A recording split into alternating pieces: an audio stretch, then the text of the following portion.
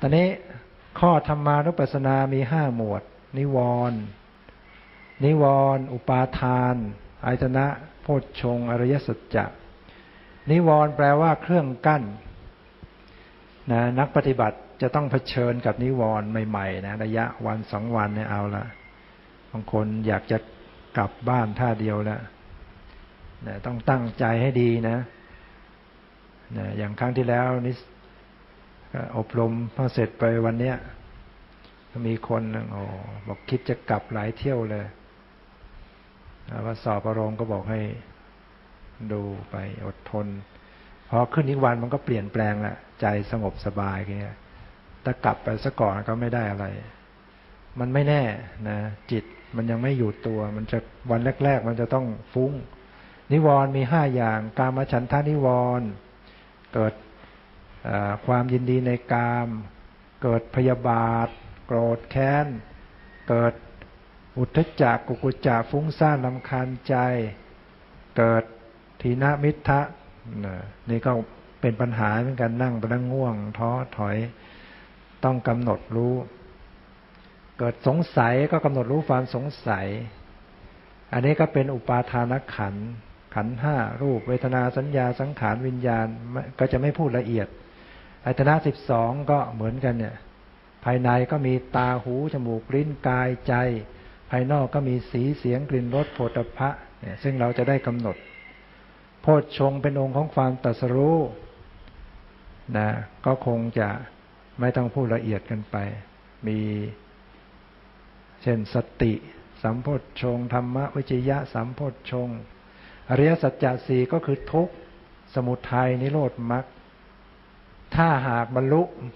อริยสัจจะ4ก็เป็นอริยบุคคล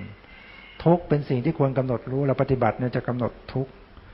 แล้วเพื่อละเหตุแห่งทุกข์ไปแจ้งพระนิพพานเจริญองค์มรรคเต็มที่เอาตอนนี้เรามาย่อเรื่องดูเอาแค่ถ้ามันมาก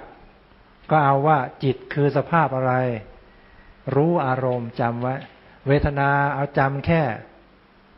สบายไม่สบายเฉยๆพอธรรมอารมณ์ก็เอาจำแค่อาการในจิตที่รู้สึกว่าชอบไม่ชอบฟุ้งซ่านรำคาญใจหงุดหงิดคือพูดง่ายๆอาการของมันกายก็จำไว้ว่ามีลมหายใจมีอิริยาบถมีสัมปชัญญะขณะคู่เหยียดขึ้นไหวทำสติเอาแค่นี้นะ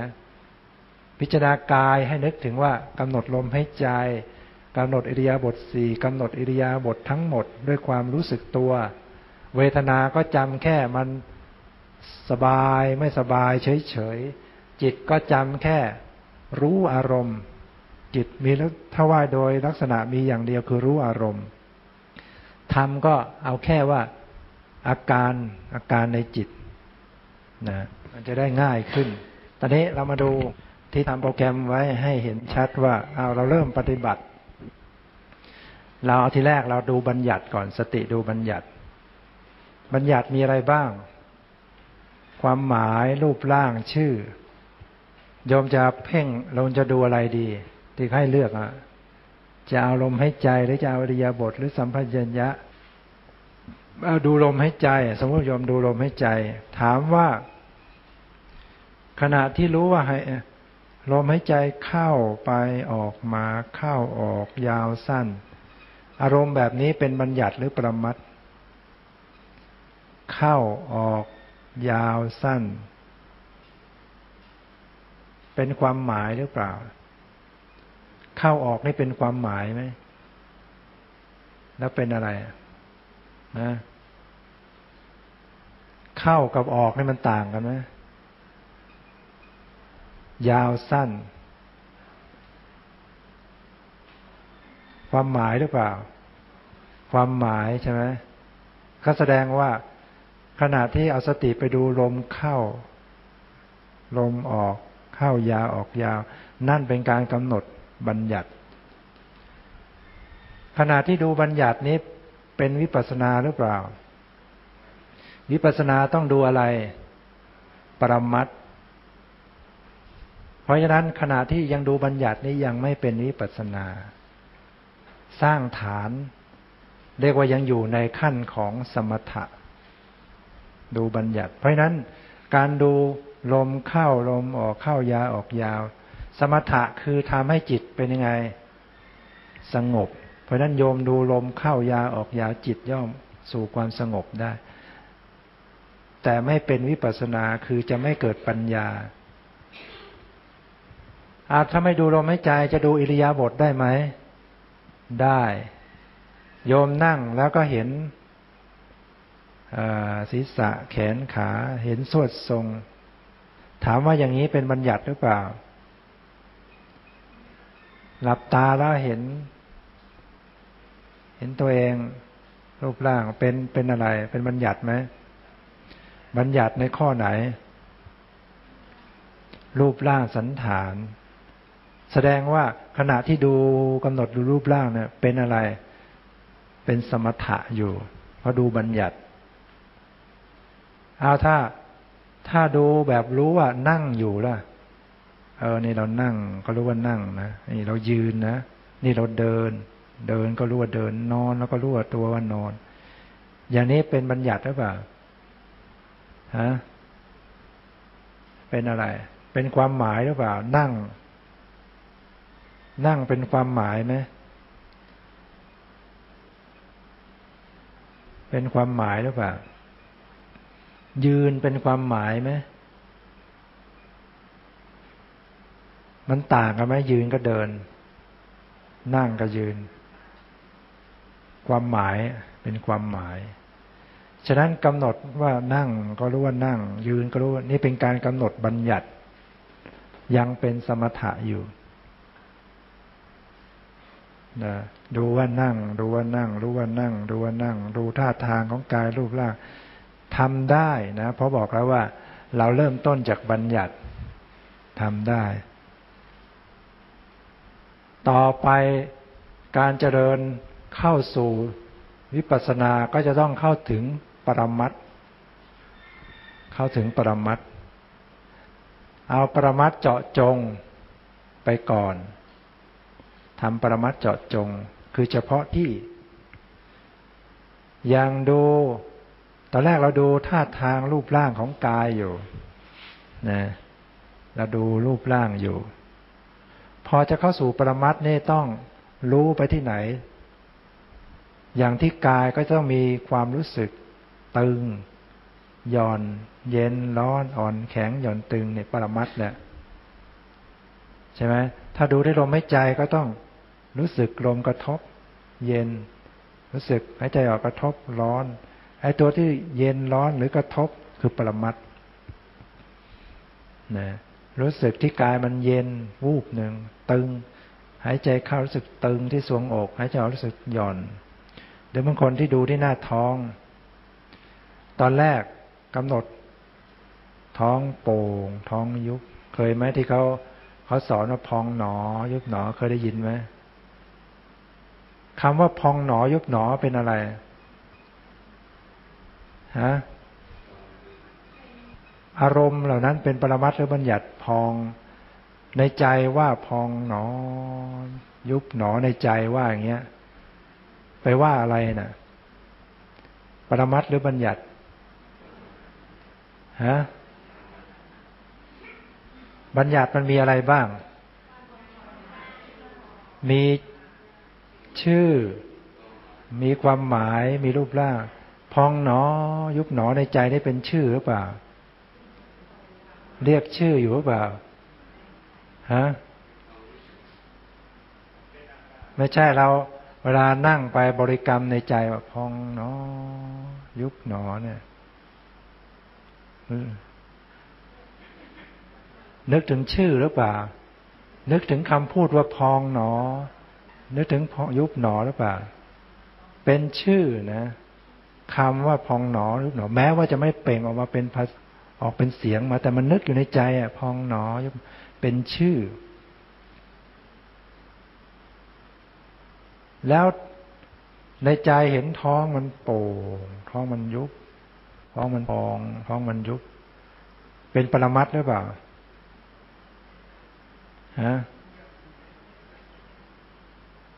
เป็นรูปร่างไหมเนี่ย เป็นรูปร่างสันฐานนะป่าที่เห็นในใจมันเห็นท้องมันโป่งมันเป็นรูปร่างท้องโป่งท้องยุบเป็นรูปร่างเพราะนั้นเป็นอะไรบัญญัติอีกแต่ไม่เห็นถ้าไม่เห็นรูปร่าง แต่มันรู้ว่ามันรู้ว่ามันมีการโป่งมันมีการยุบมันก็เป็นความหมายอีกแล้วไปปรมัตถ์ไปอยู่ตรงไหนปรมัตถ์อยู่ตรงไหนเนี่ยเริ่มเข้าใจว่าปรมัตถ์จริงๆคือความรู้สึกตึงหย่อนรู้สึกมันตึงมันหย่อนมันไหวตึงหย่อนไหวกับรูปร่างใช่อย่างเดียวกันหรือเปล่าคนละอย่างไอ้ตึงหย่อนมันเป็นแกนในมันเป็นประธานเขาจึงปรมัตถ์ก็จึงบอกว่า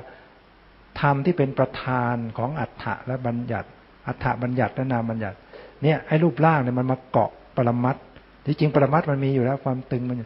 จิตเราไปจับความตึงความหย่อนแล้วเราก็สร้างภาพโป่งยุบนั่นคือลวงตาโป่งยุบนี่คือลวงตาเป็นบัญญัติไม่ใช่มีความเป็นจริงฉะนั้นถ้าปฏิบัติกำหนดที่หน้าท้องไปเนี่ยพองหนอยุบหนอถ้าเกิด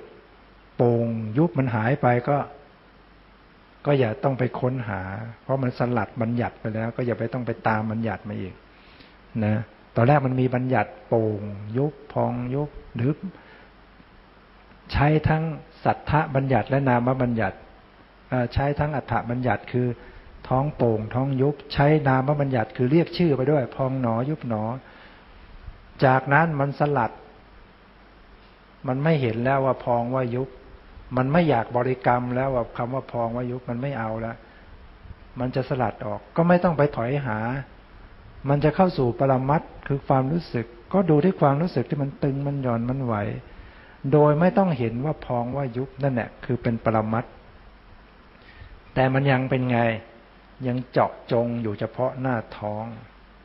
แต่มันก็เข้าจุดปรมัตถ์แล้วนะเข้าจุดมาสู่วิปัสสนาแต่มันยังไม่เป็นวิปัสสนาแท้เพราะมันยังเจาะจงอยู่ไม่พอต่อสติปัญญาที่จะเกิดขึ้นสติปัญญาที่จะเกิดขึ้นมันต้องรู้ทั่วถึงนะจะไปรู้ที่เดียวรู้ปรมัตถ์อย่างเดียวมันไม่เพียงพอ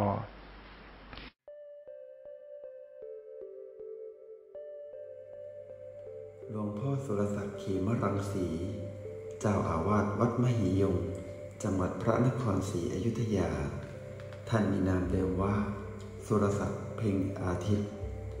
ภูมิลำเนาเป็นชาวอำเภอนครหลวงจังหวัดพระนครศรีอยุธยาท่านได้อุปสมบทเมื่อวันที่6 กรกฎาคมพุทธศักราช 2518 ณ วัดพร้าวโสภณารามตำบลนครหลวงอำเภอนครหลวงจังหวัดพระนครศรีอยุธยาท่านเป็นพระภิกษุผู้มีความรู้แตกฉานในอภิธรรมคัมภีร์เป็นพระวิปัสสนาจารย์ผู้มีจริยวัตรอันน่าเคารพเลื่อมใสแก่ศิษยานุศิษย์ด้วยปณิธานอันแน่วแน่ของท่านพระอาจารย์สุรศักดิ์ที่มุ่งหวัง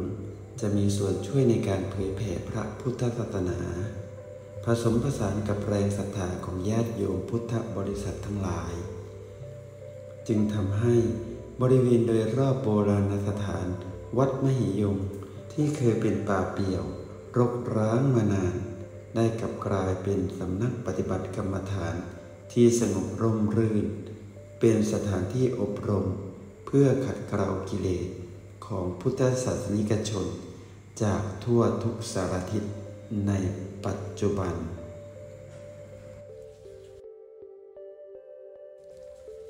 สัพพะสังธรรมรโสชินาติรสพระธรรมย่อมชนะรสทั้งปวง